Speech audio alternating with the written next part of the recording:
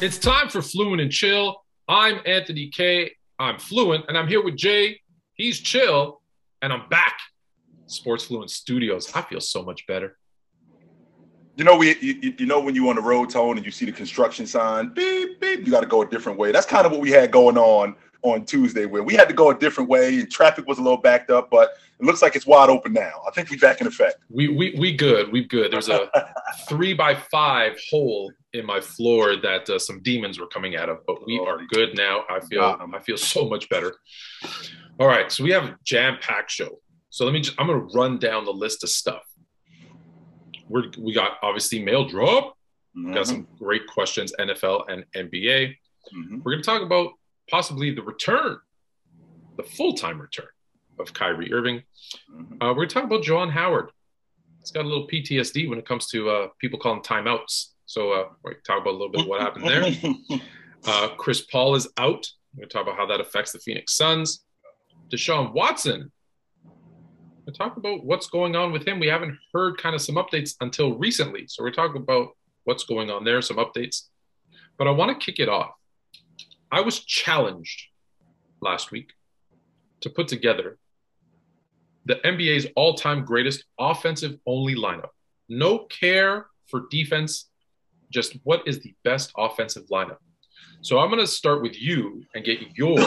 If you were to set up a team, so point guard, you can do it however you want. You have 5 centers if you want. Mm-hmm. Your offensive, this is the team that's going to be the most destructive offensively.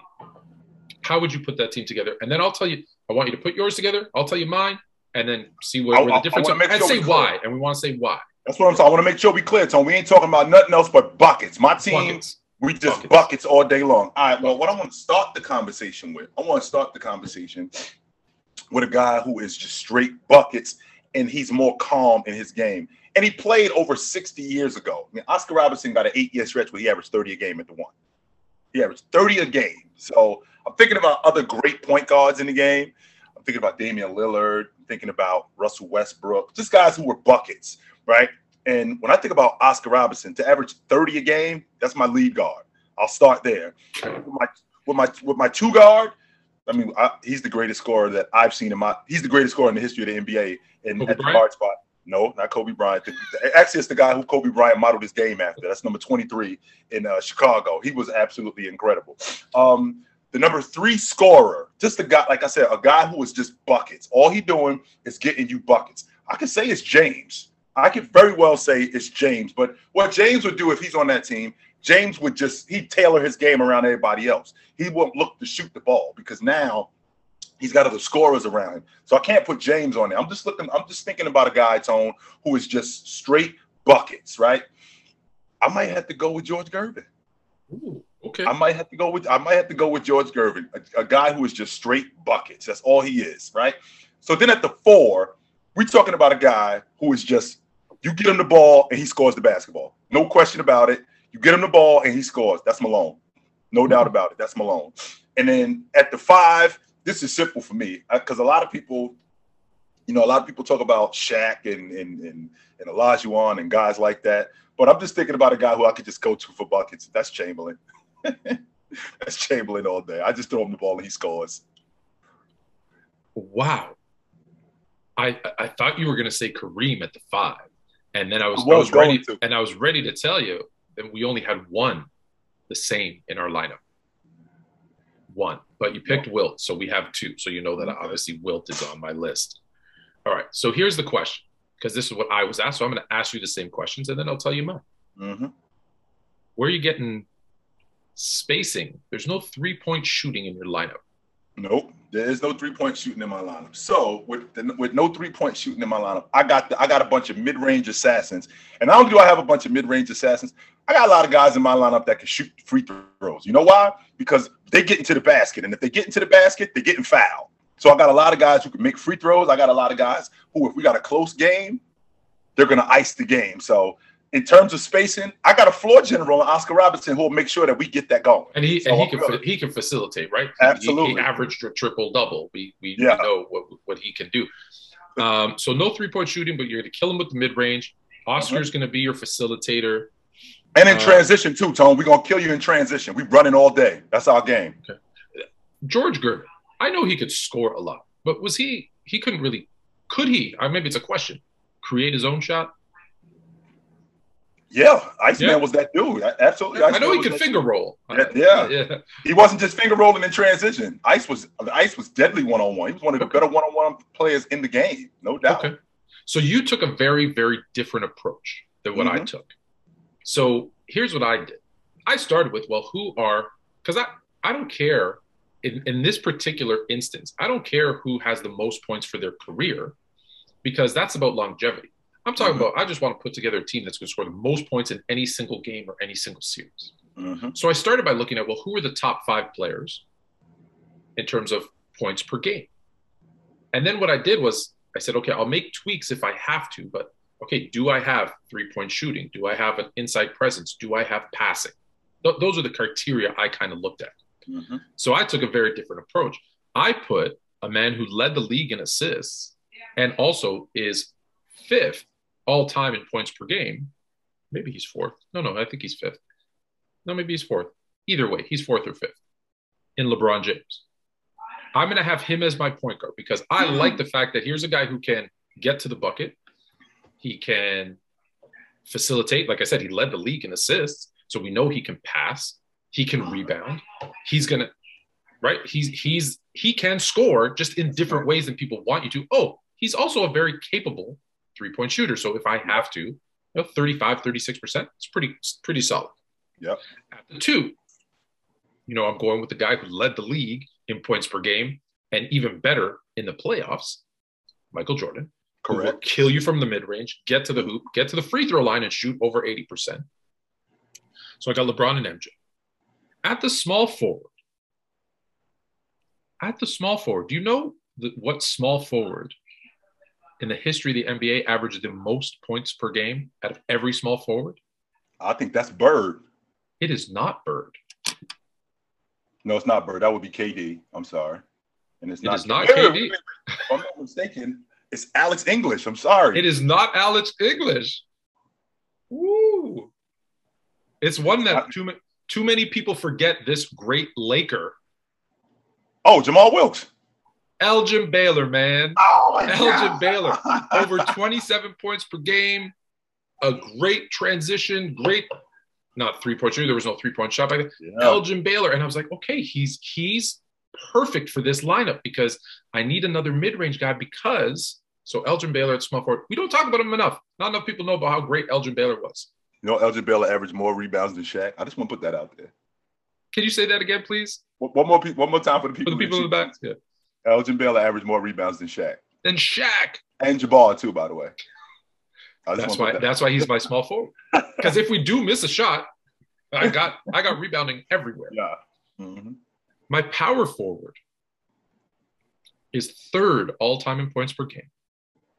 He's this close for his career of averaging 50, 40, 90.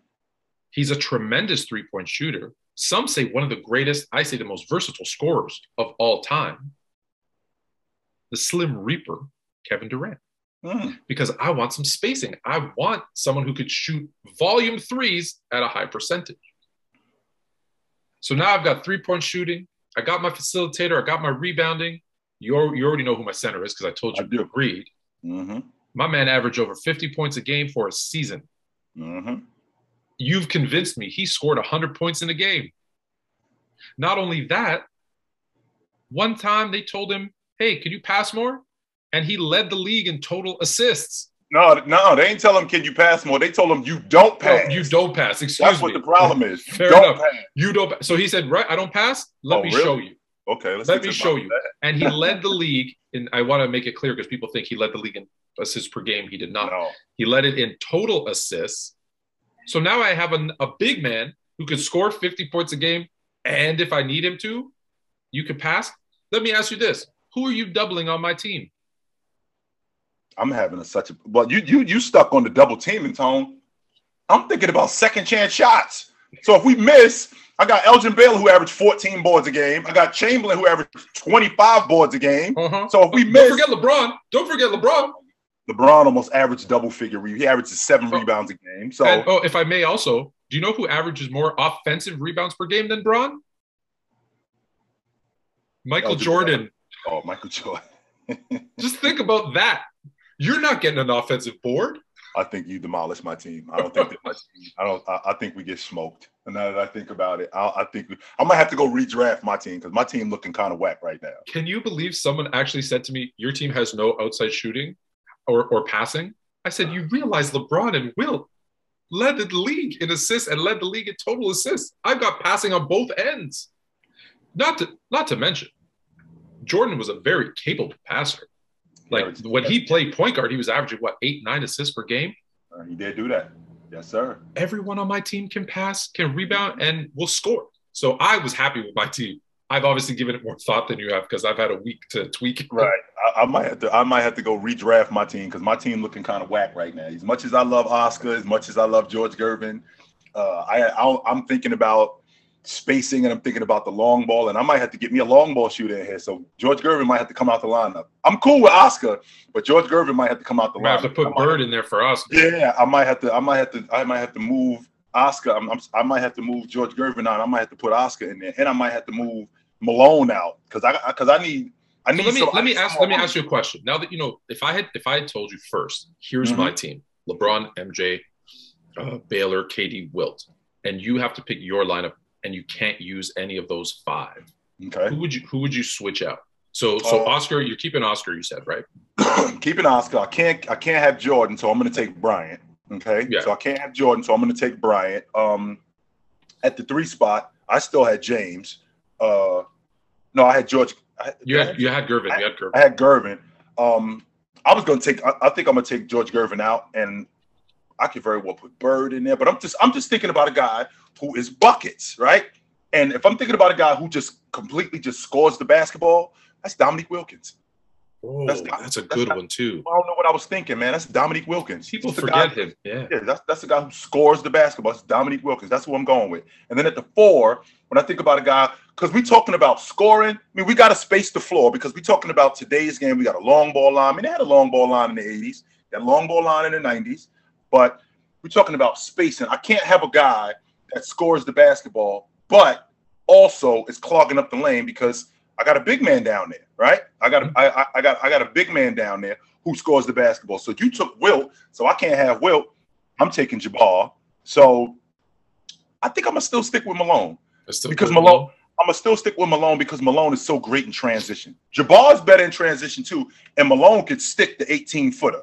So he could stretch the defense also. They can play that high-low, right? Remember we used to do that one guy in the post, one guy in the high post? Mm-hmm. Absolutely. Okay. I think that works. I think people forget Wilkins. I tell everybody this, you know, when people talk poorly about Dominique, I say, listen, Dominique would probably have like 6 scoring titles if it wasn't for Michael Jordan. I go, and if he shot, listen, we compare eras all the time, and I know I don't like ifs a lot, but if he shot 3 more threes per game, it's about a 30-something% 3-point shooter. He averages the same amount of points as Kevin Durant. It was just because he wasn't shooting threes. Like, he was capable for that time. He shot above the average for his day. If that was part of the game, are we talking about Dominique? Are we talking about Nick differently? If he has, 3 or 4 of those scoring titles under his belt and shot a little bit more from the outside. Let's just take it. For me, Tone, it boils down to one thing. And I don't like to oversimplify things when it comes to stuff like this because it's a little bit more complex. But for me, this is a little simpler. When Dominique Wilkins retired, only 6 guys in the history of the NBA scored more points than him. There you go. Yeah. And when you look at his average, I always say this too, because we always look at, I say, hey, this is what you did for your career. It is what it is. However, you look at those places he went to after because he was trying to, have more longevity to his career. And that brought down his average significantly because he wasn't the same guy as he got older, or when he went to Greece to play for Olympiacos. Shout out. You said it though, Tom. You just said it. Who was them years? Jordan was 35 a game, and Jordan was 37 a game, and 33 a game. That was Nick right behind him at 31. Who was second? Yeah, that's Nick right behind him at 32, 29. That was Nick chasing him all of them years. Yes. And if I recall, he had a little flavor to his scoring too. They didn't call him the human highlight reel for nothing. He didn't. That's not a self-proclaimed name, folks. No, it's not. We do. I think Kobe's the only one who gave himself a name. Yeah. All right, we're going to switch gears. We'll go to the NFL. Mm-hmm. The stuff I don't want to talk about, I'm going to start there so we can get by it. So Deshaun Watson has been – this legal stuff has dragged on a lot longer than I really expected it to. Me too. But we're at the point now where it looks like there's not going to be any criminal charges, mm-hmm. which again is a head scratcher. But there's going to be 9 civil suits, and he's going to be testifying about. I hope that means we're going to get through this. Again, I'm not disrespecting. I've said this before, but I'll say it again for people who are catching us for the first time. Mm-hmm. No disrespect to the parties involved, to the people who have been hurt, to whatever. We don't know what happened. Mm-hmm. So I'm hoping that all gets cleared up and it's done. So now let's get to the football part of it. Mm-hmm. Deshaun Watson, as of right now, is still a Houston Texan. They've just hired their second coach in 2 years, a coach who I love, in Lovie Smith. So it's a kind of a two-part question. Does Deshaun Watson play this season? Does he stay in Houston? Can Lovie Smith kind of talk him back into staying with Houston, or is the ownership Deshaun Watson marriage just broken? If he doesn't stay in Houston, where does he go? Well, we'll start the conversation with the victims of this whole thing are the ones who are overshadowed in this. I mean, we talk about Deshaun Watson. This is obviously something that's a huge problem, Tone. Because if one person says it, 2 people say it, we got to start listening. When you have women in droves, we have a problem. Yeah. And it's something that needs to be addressed. Absolutely. And what I can't hear from you is, well, I made a mistake. No, when you make a mistake, I make a mistake by leaving my wallet at home. Damn, I left my wallet at home, something like that. When you get to this point where we're in droves, you got an idea of what you're doing. There is no logic that you can sell to me that, well, I didn't know it was a problem. Well, somebody at some point said something to you and you chose to ignore it. Yeah, if I may, I could even, I don't want to say forgive. That's the wrong word. I don't know what the word is I want to use, but I could maybe understand a little bit if one person came out and said it and he said, you know what, I misread the signals and I did this. I was wrong. I'm sorry. 1. 9. I think the word you don't misunderstand 9 times. I think the word I'm looking for is absolved. Absolved is where we got to the bottom of it. It's not necessarily forgiven, but all right, we got to the bottom of it. Let's move on. I can get with that. Now, with that all being said, we're going to get to the bottom of this, Tone. Yeah. And once we get to the bottom of this, we have to get to something even more important, which is his job. All right, so where's he going to be playing football? Because I want to get into this at some point, because I love Lovie Smith too. But you have an admiration for him that I haven't heard about any other coach. When you talk to me about Lovie Smith, you kind of got this glow about you when you talk about Lovie. And I don't know what it is, but I don't want to see Lovie put in a bad situation again. I don't want to see that, Tone. I'm not interested. It's because he fought his way back to being the head coach. So Houston is doing all what they're doing, looking for a head coach. Meanwhile, look right down the hall. You got your head coach, and you don't even know it. So if Deshaun Watson would decide to play for the Texans, I think that would be really good for Lovie Smith, because that would put him in a position for that team to be better. But if he doesn't, then at least we know with Houston that they're going in a different direction, and that's going to give Lovie Smith some time. Point that I'm making with that is there won't be any excuses. Well, you had Deshaun Watson and you couldn't do it after 1 or 2 years, so you're out. I'm not interested in hearing that at all. Now, as far as him playing for a different organization, because to be honest with you, Tone, I think this thing in Houston is a wash. He can't sit out an entire season after demanding a trade and then come back the next year. I think that this thing is a wash. I think it's over. So in terms of him playing for another team, I'm kind of on your logic when I think about the NFC South. And I just love him in Tampa. I do. I love him in Tampa. Now, I don't know if the money works in Tampa, because I know he just signed an extension in Houston. And I know that I believe Tampa's over the cap, so they have to do some stuff. I don't think it's going to work in Tampa, but when I think about where I should stay away from, well, I can tell you where I'm definitely not interested in playing. I'm not interested in playing in the AFC West. I'm not interested in playing there. I'm definitely not interested in playing. I could probably play in the AFC North. I think that the AFC North would be good. Pittsburgh would be really good for him. A team like Pittsburgh, I think that he could help them out tremendously. But ultimately, if I want to get a less difficult path, I'm looking at the NFC South. Absolutely, I am. I'm looking at the NFC South. You mentioned a while ago, and I think you were spot on with it when you talked about moving on from Matt Ryan.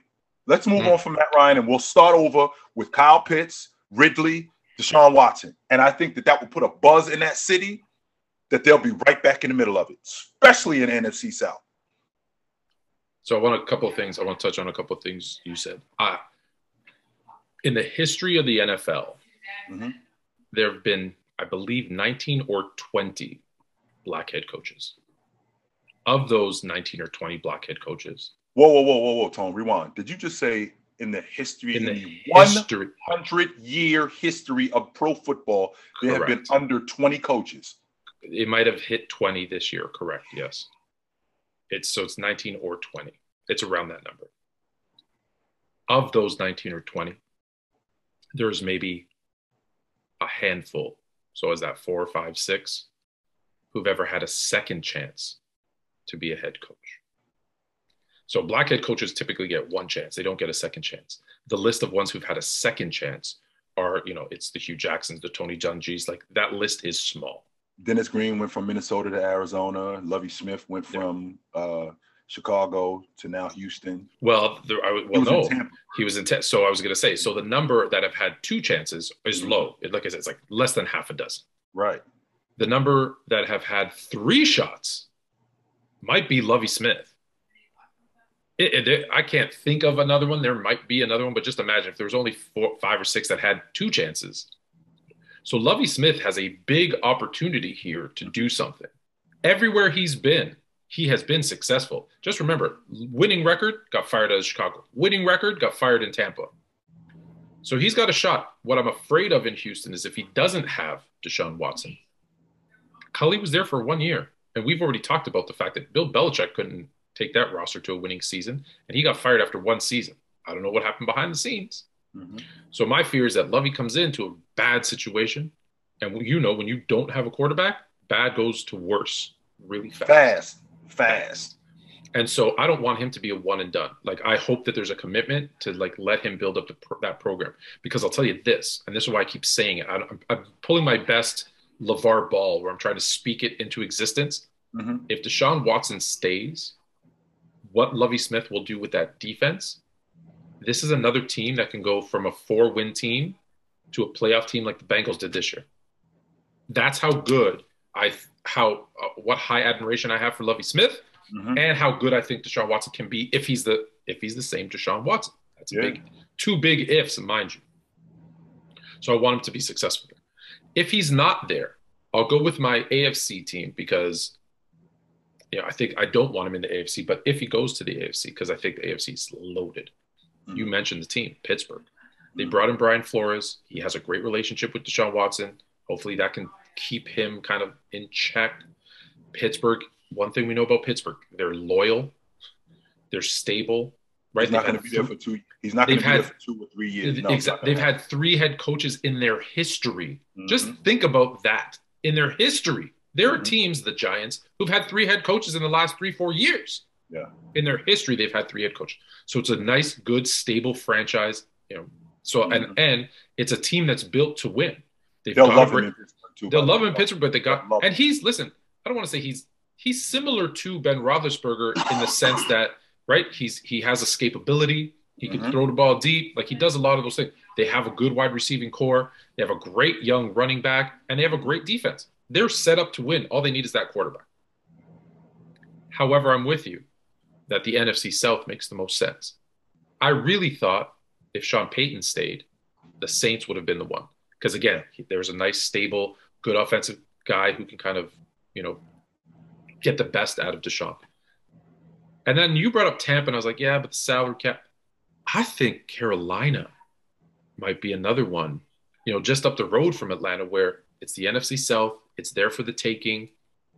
We're assuming CMC is going to be back and healthy. Like they've got an opportunity. They don't really have. What do they have? Sam Darnold, I think, might still be under contract. Cam Newton, I think, is done there. Mm-hmm. They need a quarterback more than anybody. I think all 4 teams in the NFC South should be trying to figure out a way to get him there because you then win that division. Who's the favorite as of today, Tone? If you had to pick a team, who's the favorite in the NFC South? It's probably Atlanta. Like, that's how bad it is because just think about it. Tampa Bay has no Tom Brady. They have no quarterback. Bye. See you later. Godwin is coming off an injury, and he's a free agent, so he might not even be there. Gronk is going to be gone. AB obviously is gone. There's rumblings about Bruce Aaron. Do the players like him? So there might be, who knows? He might be on a short leash. He might be gone by the time of the season. Right. You don't know. New Orleans. Well, they don't have a quarterback.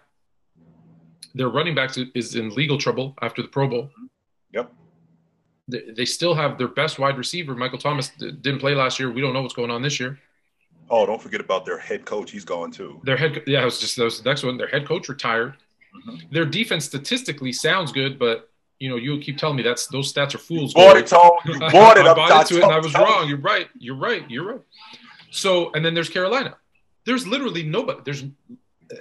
There's no clear-cut fit. The only one is Atlanta because they have Matt Ryan, but Calvin Ridley doesn't look like he's going to be back. Cordero Patterson had a phenomenal year, but can he repeat that again as a wide receiver / running back? I like Kyle Pitts, but you're not hanging your hat on a tight end. So there's a lot of question marks with all the teams in the NFC South. So I just put Atlanta at the top because they're the only one that have a starting quarterback. Right. That's the only reason. That's fair. Yeah, that's fair. So I like him. Any one of those teams should make that move. Okay. So we're talking about a player coming back. Let's talk about a player who's now going to be sitting on the shelf. We're going to switch to the NBA. Mm-hmm. Chris Paul. Just when I started to believe in Chris Paul, move him up my rankings, and people always tell me if I go back 2 years, why didn't you have Chris Paul in your top 10 all time? Mm-hmm. And I said, because he's a great player, but I think a lot of people overrate him when they call him the point guard. Greatest point guard ever is what I was told. I'm like, no, that's huge overrating. So I had him at 11. And they said, well, why do you have these other people? And I said, because the people ahead of him have MVPs, have rings, have all these other things, have, statistically they're just as good and they do other things better. And then he went to Phoenix. And I said, well, and you said this too, but let's see what he does in the playoffs. I know he's going to have a great regular season. And boy, did he. He led that team. He brought them together. He was the glue. And I started to buy into this. Man, he's just the leader that these guys needed. And then even when he got hurt a little bit in the playoffs, he found a way to come back and play and took them to the finals. And probably they ran into a Bucks team that was just firing on all cylinders. Mm-hmm. But I started to say, okay, if he can now stay healthy when it matters, because what was the knock? It wasn't that he got hurt. He said he got hurt in the playoffs, and he cost his team in the playoffs when it matters the most. Well, playoffs are starting in 4 or 6 weeks. He's out for 6 or 8 weeks, and a lot of people have started to say, well, there's Chris Paul again. He is who we thought he was. The one season, that was the exception, not the rule. So the question is this. Can the Phoenix Suns withstand him being out of the lineup? Well, are they a first round exit now if he's not back in time? Well, here's the thing, Tony. They got 24 regular season games left. All right. They got a cushion on Golden State of 6.5 games. Exactly. Now, Golden State's got a great opportunity to make up some of these games because I think that I don't think Phoenix falls to the bottom of the playoff picture. I don't think they can. Yeah, I don't think that they fall to the bottom of the playoff picture. If they could go 500, I think that they still keep that top spot. And that would mean the Warriors would have to go something like 20-5 over the next 23 or 25 games. I could get with that logic. A lot of people bought into Chris Paul right now, and they completely just forgot about who he was. And I don't mean who he was when he got hurt in Houston. What was going on when he was with the Clippers for those 5 years? That matters, man. That I was one of those guys, Tone, who I always felt like winning is not as high on my list as the other things. And the reason why I felt like that, Tone, is because you need a whole lot of things to go your way when you're winning, right? So with that being said, I care about things like durability. Can I count on you to be here? Your game isn't in question, right? Chris Paul's game's never been in question. His question with him has always been durability. He can't hold up. And now we're in a situation where we got a team in Phoenix I think with him in the lineup and he's healthy, I think they're the most complete team in the game. I absolutely believe that. Now, when I look at them and I look at now him being out of the lineup, now that means that Book has to step up. This is a great opportunity for him to show more leadership for him. Now, I think they got an all-league defender in Bridges, and I think he's going to be better. I think Cam Johnson is going to be better. I think that, and I don't think you're a big fan of Ayton, Tone. I don't know why, but I don't think you're a big fan of him. I dig Ayton. I think he's an above average center. I don't think he's a great center. And that's the kind of vibe that I get from you, that he doesn't suck. He's not great. I'd like him on my team. Like, yeah, I'd like him on my team. Yeah. That's the vibe that I get from you. That he doesn't suck. He's not Cat great. He's not Embiid or Joker great, but he's not a middle of the road guy neither. He's better than those middle of the road guys. He's in this weird limbo in the middle between kind of average and great, and I hate those guys because it means some days they'll play great, sometimes they'll play mid. Right. And that bothers me. That drives me nuts. Now, the thing that I'm concerned with him is not the fact that you got your playmaker and your primary distributor is out the lineup. How is that going to affect him? Right. So when I think about their point guard situation and how they're going to get Ayton more involved in the game, how are they going to get Book more involved in the game? How is Book going to get himself more involved in the game? Is he going to now, because Chris Paul's out of the lineup, him playing off of Chris Paul helped his game so much, right? Helped his game so much. The more that I watch Bismack Biyombo, and I know you love him, Tone, because he was up in Toronto too. The more I watch him, I'm thinking if Chris Paul had him since the beginning of the season, we might have been talking about him making an All-Star team because he looked awesome. Absolutely. So now, when Chris Paul is out of the lineup, these guys have to do more.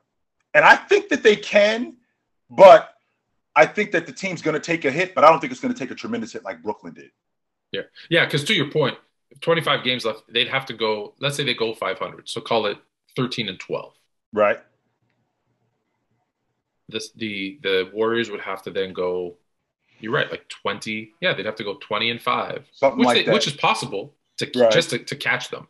Right. So that, so they've got a good enough lead. Like I said, my biggest concern isn't the regular season because people are saying, oh, they're going to drop. It's very hard for them to drop. Like down like significantly anyways. Like I said, I don't think they even lose the number 1 seed. Right. Even if they did, okay, they're 2. My biggest concern is I don't think he's going to be there. And when you look at the teams that are, 7, 8, 9, 10, right? Depending on how the play-in tournament, which I still hate, by the way, right? The teams that they might play, there's a Laker team there that I don't think they're worried about, but without Chris Paul, you never know. There's some teams down there that I'm worried about. Mm-hmm. I want to go back a step because you talked about durability. And, people are going to say, oh, any chance I get to bring up Michael Jordan, here it is. Okay, yeah, here it is.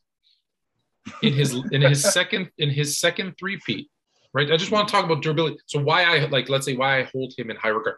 Why I hold LeBron James as the second greatest of all time, because for 19 seasons, he's 27, 7-7. You can book that. Literally just book it in. He's done. He's there. On a Tuesday, I'm good. Yeah, right?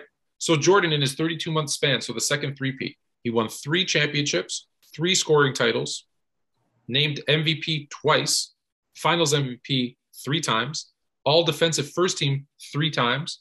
You know how many games he missed? 0. That's how many. 0. That's how you become, in my book, a great player.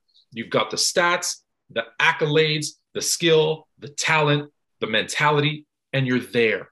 I show up every night. And you're there and you play. And that was my knock on Chris Paul pre-Phoenix. It might start creeping back in. He might start moving back out of my top 10. He's in my top 10 right now. I don't know. So my issue is this. Let's take a quick look at the standings. Mm-hmm. Because let me ask you, what teams, if any, maybe I'm wrong. And that's possible too. I don't know everything. So if I look at the Western Conference standings and I look at who would they play? So Phoenix is the number 1 seed, like you said, 6.5 games up on Golden State. I agree with you. I think all they got to do is play 500. So I don't think they missed that out. Mm-hmm. So they're going to play. If there was no play-in tournament, they would play the Clippers in round 1, as it stands today. If the Clippers move up, it could be. Let's just put this: it's Minnesota, the Clippers, the Lakers, and Portland. Mm-hmm. So that's 7, 8, 9, 10. That's a 7, 8, 9, 10. Okay. Are you okay with them playing any one of those 4 teams? Is there one team that you're more afraid of than another? None of those teams. Without Chris Paul. Without Chris Paul. Okay, so now we're talking about something completely different. Because without Chris Paul, then now we have a different scenario. Because when I look at Minnesota without Chris Paul, I still think that they beat Minnesota, but I think that they have a really difficult time without their playmaker, without their distributor. I think that they have a really difficult time. And I think Cat and Ayton, I think that they go at it. Absolutely. I think that Anthony Edwards would give Book everything he's looking for without that distributor. And also, remember too, Tone, we're talking about Chris Paul, who's an all-league defender. I was gonna say, you forget about the defensive end too. Yeah. We're talking about a guy who's an all-league defender who could neutralize D'Angelo Russell. Well, you don't have that now, because now you got a backup point guard that D'Angelo Russell is going to go after. So I think that would be beneficial to Minnesota. I don't know if Minnesota could beat them 4 times in a week, but I think that they would have a lot of trouble with them. That Laker team with James and Russ and Anthony Davis, if we're healthy, I think Phoenix would have hell with them, and I wouldn't be surprised if the Lakers beat them. That would not without Chris. Without Chris Paul. Yeah, I'm not worried about Portland. Obviously, they've done it, but I don't even think Portland is in that play-in tournament. I actually think San Antonio catches them. But even then, I think you're looking at, for me, and I don't. Are you worried about? You didn't say anything about the Clippers. Are you worried about the Clippers? I'm not worried about the Clippers at all. About the Clippers either. Paul George is out for the season. I'm not even concerned with them. So my 2 things is, if they play Minnesota or the Lakers, those are my 2 biggest fears, because, again, you talk about the Lakers. There's so much talent there that they can get 4 wins. They can figure it out in the playoffs. You know, James is going to play lights out come playoff time, right? He can carry them to a series win. Minnesota's the one that really is interesting, because I think with Chris Paul, I think they, it's a 5-game series. Without Chris Paul, I think they go 7, and they're in trouble, because we know, what does a defensive point guard, what effect can it have on a team? Well, you've said this multiple times. The Bucks basically switched Bledsoe for Holiday, who's a superior defender. And how did they do last season? Oh yeah, they won it all. Yes, they did. So that's how much difference a Chris Paul being out of the lineup can make. So that's where I'm concerned. All right. We don't talk a lot of college ball, which is interesting. No, we don't, because we both played college ball, and we never talk about it. I remember high school, college, after series in pro ball, you kind of do your handshake line, and we've had tons of stories, right? Isaiah Thomas didn't, and the Pistons, when they got swept by the Bulls, just walked off the court, didn't shake hands. This week, Juwan Howard swung and hit and has been suspended because he didn't like one. Let's talk through it. So the coach put his hand on him to stop him, to explain to him why he had called a timeout late in the game in a blowout.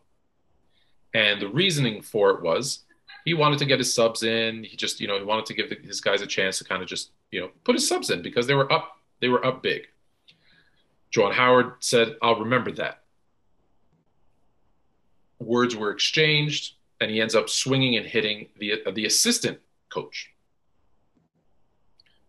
My question is this, less about Juwan Howard. Do we need the handshake lines?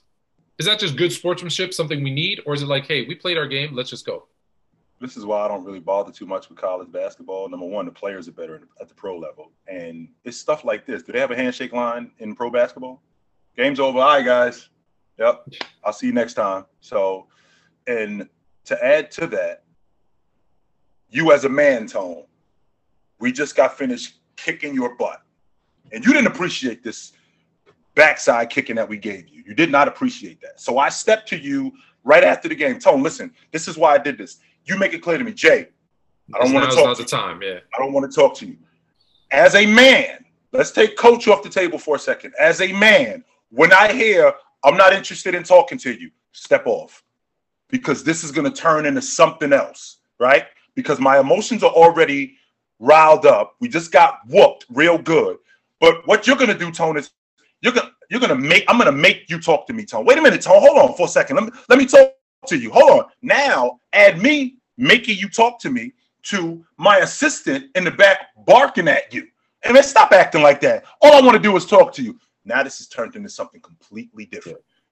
It's turned into something completely different that did not have to be that. So when we get to where we are face to face and you say to me, hey, Jay, I'm not interested in talking right now, I got to step off because I don't want this to turn into something else. Now, Juwan Howard is one of the better coaches, young coaches that I've seen in the game. And he's worked really hard to get there. You know, he was an assistant with the Miami Heat. You know, he was basically like Eric Spoelstra. He's gone through the paces. He's gone through the ranks. Absolutely. And he's worked really hard to get to that space. Not only has he worked really hard to get to that space, Tom, we also talking about a guy who he was his best player away from going to the Final Four last year. His best player doesn't get hurt. Michigan is in the Final Four last year. And they may win the national championship, right? But his best player got hurt. So to see something like this, I think that Michigan handled it the right way. Well, what do you mean they handled it the right way? Why didn't he get fired? Well, what we're not going to do is we're not going to jump the gun, right? We're not going to jump the gun and do something that's going to later come back and bite us. But we can't do nothing either, right? We cannot just do nothing. We have to do something. Well, if we put them on ice for the remainder of the regular season, now that gives us time to sort out what it is that we want to do. Add that to the fact, Tone, that if we do want to go in a different direction, we have other options in terms of looking at other coaches as opposed to, yo, he's fired, get rid of him. We don't even know who we're going to replace him with. Right. We have no idea who we're going to replace him with. Yeah. And I don't think he should get fired. I get it. You know, listen, I'm an emotional guy. So maybe right. I'm more sympathetic to this because I know there have been times where I've lost and I would go over and sit on the bench like pretending I'm undoing my shoes because I don't want to deal with the, okay, good game. No, like I get it. It's not sportsmanship, blah, blah, blah. But, you know, one of the things that they say, well, these guys are professionals. No, they're not. Well, the coaches are. The coaches are professionals, but the players aren't. The players are amateurs. They're, you know, whatever.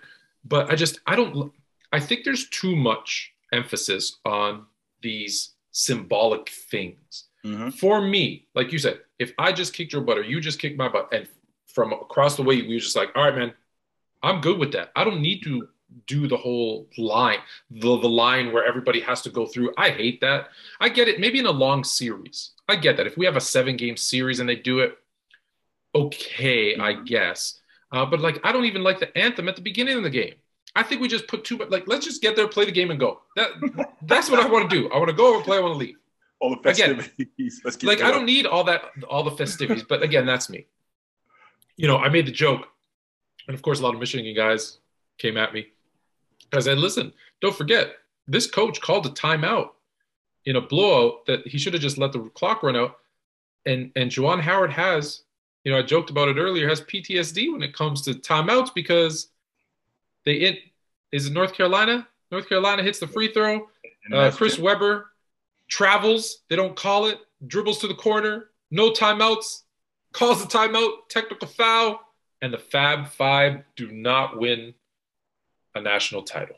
He looked like a deer in headlights, Tom, when he was dribbling that ball. He couldn't get rid of that ball fast enough. He looked like a deer in headlights. It has dogged a great NBA career and college career. Chris Webber, his entire that one timeout. You know how many people have made mistakes? Every damn one of us. Every last one of us. He just did it on a national stage, mind you. But yeah. Here's the other thing about Juwan Howard too, Tone. The thing that I left out was that, you know, he's got a history of this. I mean, he got into it with the Maryland coach last year. So this is what I mean when I say that this couldn't just be, okay, we're gonna fire him, he's gone. No, there's steps to this. Add that to the fact that when you have a coach at that level, I mean, Michigan is big business. So we can't just fire him because we got legal ramifications there. We got to pay him and stuff like that. This doesn't deserve being fired. I don't think so.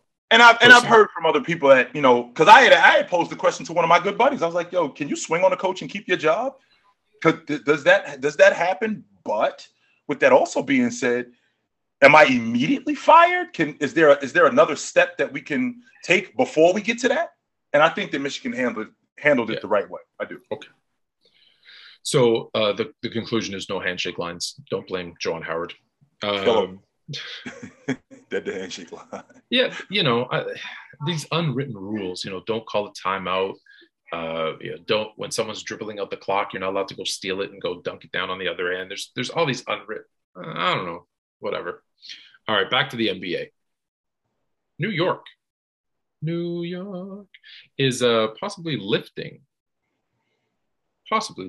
some of their COVID mandates and protocols, and what it means is Kyrie Irving might be able to play home games in New York, which means he will no longer be just a part-time player.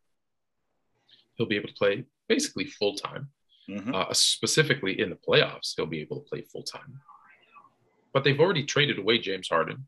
Ben Simmons still is like weeks away, which is weird. Two at minimum, they said. But Drummond and Seth are in the lineup. With the trade that they made with the Sixers, and now possibly the full time of Kyrie being back, are the Nets the favorite in the East? Tone, did you know that the New I was about to say the New Jersey Nets, but did you know that the Brooklyn Nets are 8th right now? They're 8th right now in the playoffs. They have the highest odds to win the Eastern Conference Championship. I just want to put that out there. I know that's ridiculous, but as of right now, they're number 8 in the playoffs, and they have the highest odds to win the Eastern Conference. And I'm trying to make sense of why, because we got a guy in Kevin Durant who's been out of the lineup I don't think he's going to be back until the beginning of the next month. So we're looking at almost 2 months. All right. We got Kyrie Irving, who's been in and out of the lineup, and they got 23 games left, Tone. Irv is only eligible as of right now, considering what the rules are. He's only eligible for 8 of them. That's it. He's only eligible for 8. And by the way, he still can't play in Toronto. He cannot play. He cannot play in Toronto. So he's only eligible for 8 of them. So even if they do lift it, so now we got a guy that's in and out of the lineup. Add that to the fact, Tone, that Kyrie Irving, him being out of the lineup because of this vaccination issue, that's not his only problem. Well, what do you mean it's not his only problem? Kyrie Irving has not been the most durable guy. Kyrie Irving will break down on you. That has happened in the past. And not only has it happened in the past, it has happened in the past numerous times. So that's something that we have to worry about with him. Add that to the fact that you're going to get Kevin Durant back into the lineup. Now we got to put Drummond in the lineup. Now we got Seth Curry, Kevin Durant. I don't know if we got enough time to get this whole thing together. Yeah. I don't know if we got enough time to put this whole thing together and go on a championship run. You're asking a lot for a team like Milwaukee that's been together for years. You're asking for a lot with a team like Philadelphia, who looks like a cohesive unit. And they're going to add James Harden, who's one of the better playmakers and distributors in the league. You're asking a lot to go up against a Chicago Bulls team who, I've said this to you in the past, and I still think they're better than Brooklyn. I still think that they're better than Brooklyn. That's basically, they've been piecing together that team that's been decimated by injuries. They basically plug in the holes with glue and tape with DeMar DeRozan, and they're still at the top of the Eastern Conference. So I don't think that they have enough time to put this whole thing together and be successful as a championship team. Will they make the playoffs? I think they will. I think they will make the playoffs. But to say that they're going to be the Eastern Conference champion or to win the NBA championship, wow, you're putting a lot on it, my man. A lot. Well, let's be clear. You said they're going to make the playoffs. They're only 3.5 games ahead of 11th, which wouldn't be in the play-in game. That's not ridiculous. And I'm going to give you a hot take right here and right now. If they play Charlotte, no, actually, I don't even care who they play. If they finish 7, 8, 9, or 10, they lose that game. They out. They out. Wow. Not only the play-in game will shoot the NBA in the foot because they put the play-in game because they wanted these guys. They were worried, right? The bubble, all that kind of stuff. They wanted to make sure the best teams who maybe didn't have a great regular season made it in. They're going to get one of their biggest stars in KD out of the playoffs because of their stupid play-in game. Tone, you realize that's not losing. That's getting bounced. Like that's a nightmare for the NBA. For them to get bounced in the not in the consolation round, but in the play-in tournament, that's a nightmare for the NBA. They're going to play, like right now, if it were to end today, they would play Charlotte. Who could very well beat them. Of course. In a one game series? One game. Or it might be Atlanta. All it takes is Trae Young getting hot. They could very well lose. And you're out. Oh my God. And you're trying to just, and like to all of your points, Kyrie, who knows, KD's hurt. They're bringing in two guys, possibly Ben Simmons. Do you trust Ben Simmons when it comes to a play-in or a playoff series at this point in his career? I do not, sir. No, neither sir, do I. do So there's a lot of question mark. So I'm going to make a bold statement and say, yeah, they're out. If they're in the play-in tournament, they're out. First one out, done.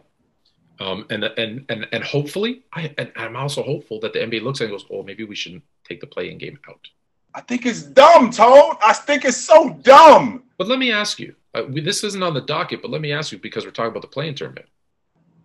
If LeBron James and the Lakers finish 9th with a super team, knowing that if there was no play-in, that means he would finish outside of the playoffs looking in.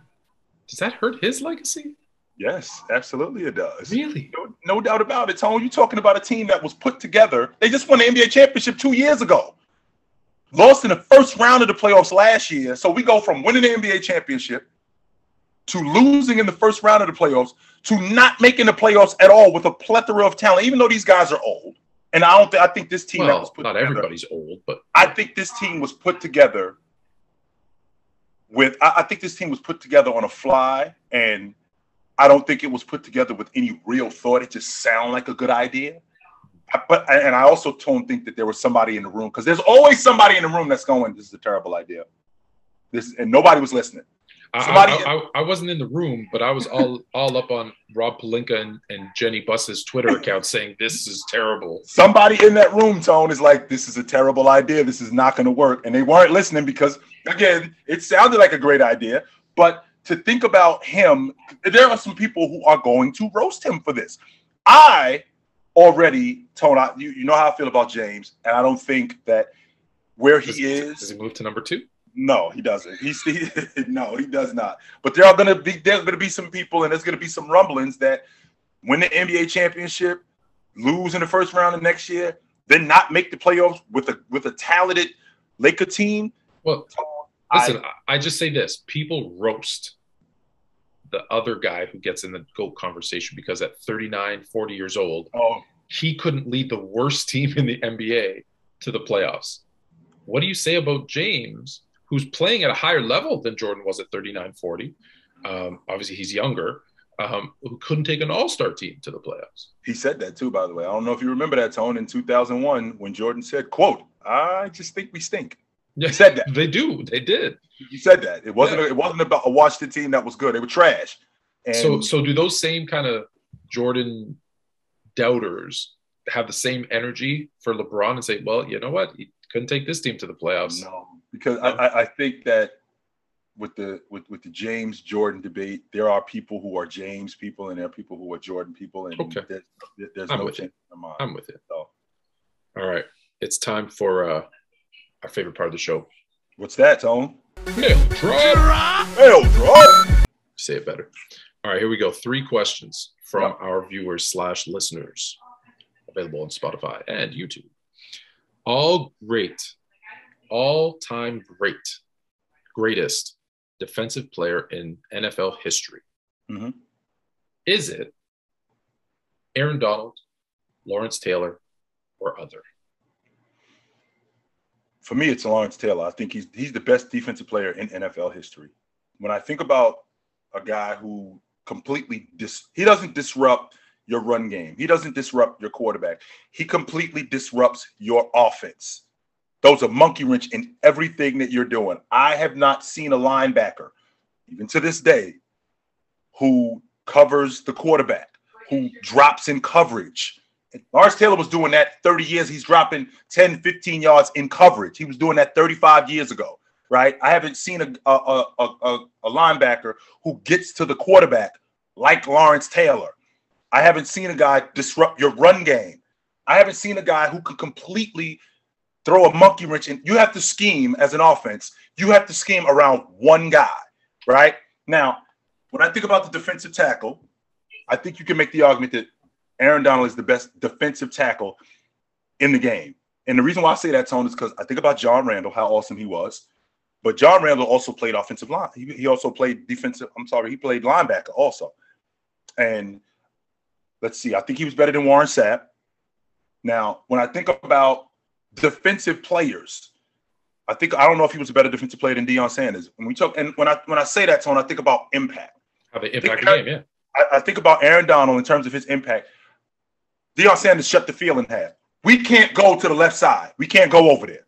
Because if we go over there, it's not going to work. It's going to be bad for us. There are teams who run the football against the Rams. Mm-hmm. There are teams who run it right at Aaron Donald. We're going to shove the ball down your throat, right? I've never seen in my lifetime. I ain't going to say in my lifetime. I take that back. I have never seen a guy who I've heard guys say in the past, Tone, I can do this whenever I feel like it. I believe Reggie White could get to the quarterback every time if he wanted to. Mm-hmm. I'm convinced of that. If Reggie White said, I can get to the quarterback every time, I believe that.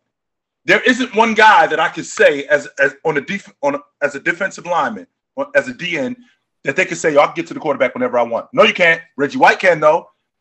This is what I'm talking about when I think about great defensive players. And I think that Aaron Donald, you can make the argument, and it could be a convincing, compelling argument that he's the best defensive tackle. I think he was better than John Randall again. I think he's better than Warren Sapp. And he played defensive tackle full time. I mean, the job of the defensive tackle is to get to the quarterback and the run stop. That's my job. Stuff the run. And I think that he was the best at that. But the best defensive player of all time, I ain't going that far. Especially after only 8 years, that's not enough time. I think I don't even question that he's the best defensive player today. And I think that's where this conversation comes in, is that because today he's the best defensive player and he looks the part. Right. Yeah, like when he takes his shirt off and he looks the part. Mm-hmm. That being said, you can look not crazy, but can still run on him. And when I think about the names you mentioned, right, people want to knock Deion and say, oh, he couldn't tackle. He didn't have to. Nope. Although by the way, he didn't like to hit, but he could tackle because what he would do is go down at your legs and just flip you over. Like he got the job done. But you're right. He didn't like to tackle. That's okay. But people didn't throw to him. Just think about what you said. His stats are probably half of what they could have been because people were just like, where's Deion? He's there at the corner. I'm not throwing that side. I'm throwing to this side. How much easier it is to scheme your defense when that side of the field is shut off. And don't forget, he was also returning kicks and punts almost as good as anyone ever, maybe second to to Devin Hester. Mm-hmm. So I'm agree with you on Deion. People forget about how great Reggie White was. The Minister of Defense was just a beast. And then the one that it was asked in the question, I think Lawrence Taylor, I don't even think it's a question. I think even if you ask defensive greats, like I think if you ask Ed Reed, Ray Lewis, Deion, they'll even say Lawrence Taylor was the greatest defensive player ever. So I think Aaron Donald's the best today. Mm-hmm. When you look at all time, look, we can have the conversation, but I think there's a few guys that are ahead of him all time in total, like overall defensive players of the year. But he is that doesn't take away from him, because I know I'm going to get in the comments. Doesn't take away from him. He's amazing. I just said he's the greatest defensive player today. Okay. 3. Back to the NBA. Mm-hmm. A lot of discussion. I don't know why recently about the 3 years from 95 to 98 when the NBA. A lot of people think the 3-point line was shorter for the entire 90s, which I also think is funny. But a lot of talk about 95 and 98 when the 3-point line was shorter. Now, let me just clarify. The entire 3-point line was not shorter. Okay, on the corners, it has always been since 1979-80, 22 feet. Mm-hmm. That was day one. That was today. That has never changed. Along the top circle, okay, the arc went from 23.9 when it in its inception. And then in 95, I believe 95-96 season, they shortened it to the same 22 feet as what it is in the corners, because they were trying to elevate scoring. Let's be honest. The scoring had been on a steady decline at that point for about 7 or 8 years in a row, and they needed to do something. So that's what they tried. So for 3 seasons, it was just 22 feet all the way around. A lot of talk recently about, well, all those players, Steve Kerr, Reggie Miller, Michael Jordan, Glenn Rice, everybody who played in that has inflated 3-point numbers, and we should not count them at all. So a player like Michael Jordan, who's probably the biggest impactor or the one you hear the most, well, if you take away those 3 seasons, he only shot 28% from 3. Does the shorter 3-point line matter? Like, should we do it? Should we adjust?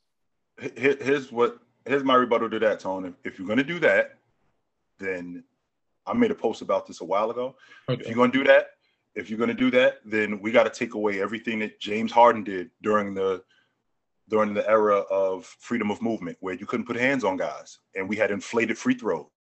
So you weren't able to put hands on guys. So Kevin Durant, those 28, 29 point a game seasons, we got to take that away too, because you couldn't put hands on guys. Guys could just move around however they wanted. Guys could just do whatever they wanted. So if we're going to do that with the 3-point line, they relaxed on contact and they relaxed on fouls. I mean, they relaxed on contact, and what they did was not that they didn't relax on it. I'm sorry. They turned up the volume on contact, and they made guys go to the free throw line more. James Harden's game has suffered tremendously since they lessened that rule this season. We're talking about a guy who went from 11 free throws a game over the last 6 seasons to he's down to 6 free throws a game. A lot of James Harden's game was getting fouled and going to the stripe. That was a lot of his game. So if we're going to do that with the 3-point line, where we want to take that out, then we got to also do the same thing when we're talking about the freedom of movement era. And we got to take away all those great scoring years from Steph Curry. We got to take away all those great scoring years from James Harden, where he's averaging 34, 35 a game, because you couldn't put hands on guys. And I'm pretty sure you don't want to do that. So, yeah, my argument's a little bit different. I actually say, well, if you don't want to count one, so you're just eliminating every 3-pointer that anyone shot in those 3 seasons. Well, how many of them were in the corner? Which didn't change. And the problem is they didn't track that. Like, now you can see corner 3s. Mm-hmm. Speaking of which, so I went and looked. About 15% of the 3s Steph Curry takes are from the corner. About 20% of the ones KD takes are from the corner. There were seasons where Kyle Korver, one of the greatest 3-point shooters ever, 50% of his 3s were in the corner, and he shot over 50%. So do we eliminate those and say, and all of their, because then all of their 3-point shooting numbers come down. Anything that's 22 feet in the terms of those guys that shot for those 3 years. We don't know how many were in the corners. How many were a step back of the 3 that actually would have still been a 3 today? Right. We don't know. So with all those variables, I look at it and I say, okay, you're just trying to knock everyone who played in that kind of 3-year span. Because let's be honest, would all of those guys have shot 0 threes at 0% in those 3 seasons? No. No, we don't know what they would have shot, but it wouldn't have been 0. So to say, well, we only count the years where that around those 3, I just think is this. There's been so many rule changes that if you try to adjust for, the 3-point line being moved up or down, no 3-second rule. Well, does everybody who went to the lane that had to deal with a 7-foot center that didn't have a 3-second rule, do we bump up their field goal percentage because they got to deal with Dikembe Mutombo just standing there under the rim? Whereas today, everybody's got to move out of the way because they only have 3 seconds, and now, clean lane to the left. Right. Well, once you start doing that, you get into opinions and philosophies and arguments that can never be actually resolved because you don't know. Right. So isn't it easier to just say, hey, the rules changed every time the rules change, and the stats are the stats? Because I always tell everybody this. Stats matter. Accolades matter. Skill matters. Talent matters. Mm-hmm. Rings matter. They matter to varying degrees, but they matter. So to try and take away and twist and turn or only use little samples of stuff, you're trying to prove something. But I like to look at it holistically. And again, maybe I'm wrong, but I look at it as total. When I look at your career, the last 3 years you sucked. Yeah, well, that's still part. You decided to play, right? You could have quit. You could have stopped. Yeah, I get into this argument a lot. Well, LeBron James, is not really, his numbers aren't really that great because he can't shoot the mid range, and it's he shoots over 70%, 0 to 3 feet, and that's why his field goal percentage is high. So we're gonna knock him for getting to the rim. We're going to knock him for getting to the rim? Shouldn't he be applauded that he can get to the rim? Tom, Walter Payton really wasn't that good because he didn't really run up the A-gap a lot. He ran a lot on the outside. He wasn't really that good. He didn't run up the gut that much. But I hear that about Cooper Kupp this year. Oh, he doesn't play the outside. He doesn't run this pattern. Man. Who cares? A break. You know who has the most points in NBA history? Regular season. Jabbar. All he did was skyhook. That was it. Stop him. Stop him. Stop him. So I get agitated when people try to say like, well, I don't like the way someone did something. I don't care. I can't handle. I don't care if you don't like it. LeBron James did it. Michael Jordan might have only been a mid-range shooter and a post-up. Okay, he did it. Kareem only skyhooked. Cooper Kupp only plays in the slot. He doesn't, but okay, stop him. And it worked. In the process of him doing it, it worked. It's not like he was doing it and it was like, oh, this again. It's not like. Let me add, that's like me. Well, all Steph Curry does is shoot threes. How's that going? Worked out pretty damn good.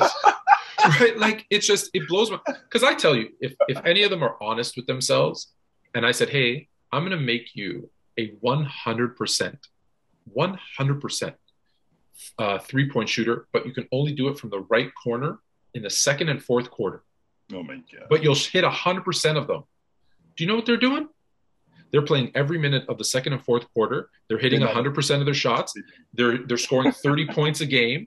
And they're collecting $30 million a year, and they're saying thank you. Thank you very much. Thank you, Genie Fluent. I appreciate it. Right? And they're not saying, oh, man, but no, I'd rather be more versatile. No, you're not. You're full of crap.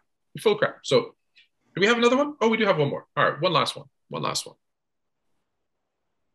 Aaron Rodgers recently. We don't know what's going on with Aaron Rodgers, but he went on I forget the name of the show, unfortunately. Pat McAfee. Oh, yeah, Pat McAfee. There we go. Pat McAfee 2.0, I think. I think he changed it up. Pat McAfee 2.0. I'm available, by the way, Pat McAfee, if you're listening. I'll come on anytime. Actually, both of us will come on. You need a little fluent and chill. Are you done talking about Aaron Rodgers? Because he went on there and we were hoping we were going to find out, is he going to retire? Is he going to leave? Is he going to stay with the Packers? And he said nothing. I'm not done with him. I just think it's corny. And the reason why I think it's corny, Tone, is because you know if you want to quit or not. You've been doing this for 16 years. All right. 17. He came in 2004. Yeah, you've been doing this for 16 years. You know if it's over for you or not. This isn't a decision where, wow, this is really hard. You've been pondering this decision for the last 4 or 5 years. You know that time is coming. So this isn't a situation where all of a sudden we're here and, I got to make a decision. You know whether or not it's over for you. That's first of all.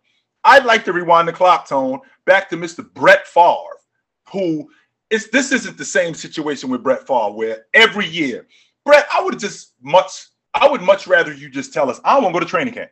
Just tell us you don't want to go to training camp, as opposed to, I think I'm going to retire. Not sure if I want to retire. Well, I think I'm going to retire. I'm not sure if I want to retire. You don't want to go to training camp. Just say you don't want to go to training camp because you didn't want to quit. It was obvious you didn't want to. Right. I don't want to go to training. You don't want to go to training camp. Just say that because it was obvious that you didn't want to quit. That's why you went to go play for the Jets. And then you went to go play for Minnesota. So it's obvious that you didn't want to quit. You just didn't want to go to training camp. And it would have been so much better. That situation right there, that sucked a lot of the oxygen out of the room for me. Not Brett Favre, I'm sorry. Aaron Rodgers, on the other hand, you know if you want to quit or not. Just give it up. Well, I believe in something different. One, I think his engagement just broke up, and I don't know what he's going on and doing shows. Like, take a minute, man. I know you're hurt. I know you're trying to be a tough dude. Dude, when you break up with your fiance, take a week off. Just relax. This wasn't some chick you was just messing around. Yeah, it was fiance. That being said, the GM of the Packers has come out and said, well, I didn't promise Aaron Rodgers a trade. Because we all thought when he came back last season, right, there was a breakup going to happen with the Packers. Okay, we'll give him a little bit more say. We'll let him. What does he want? Randall Cobb. Okay, we'll bring in Randall Cobb.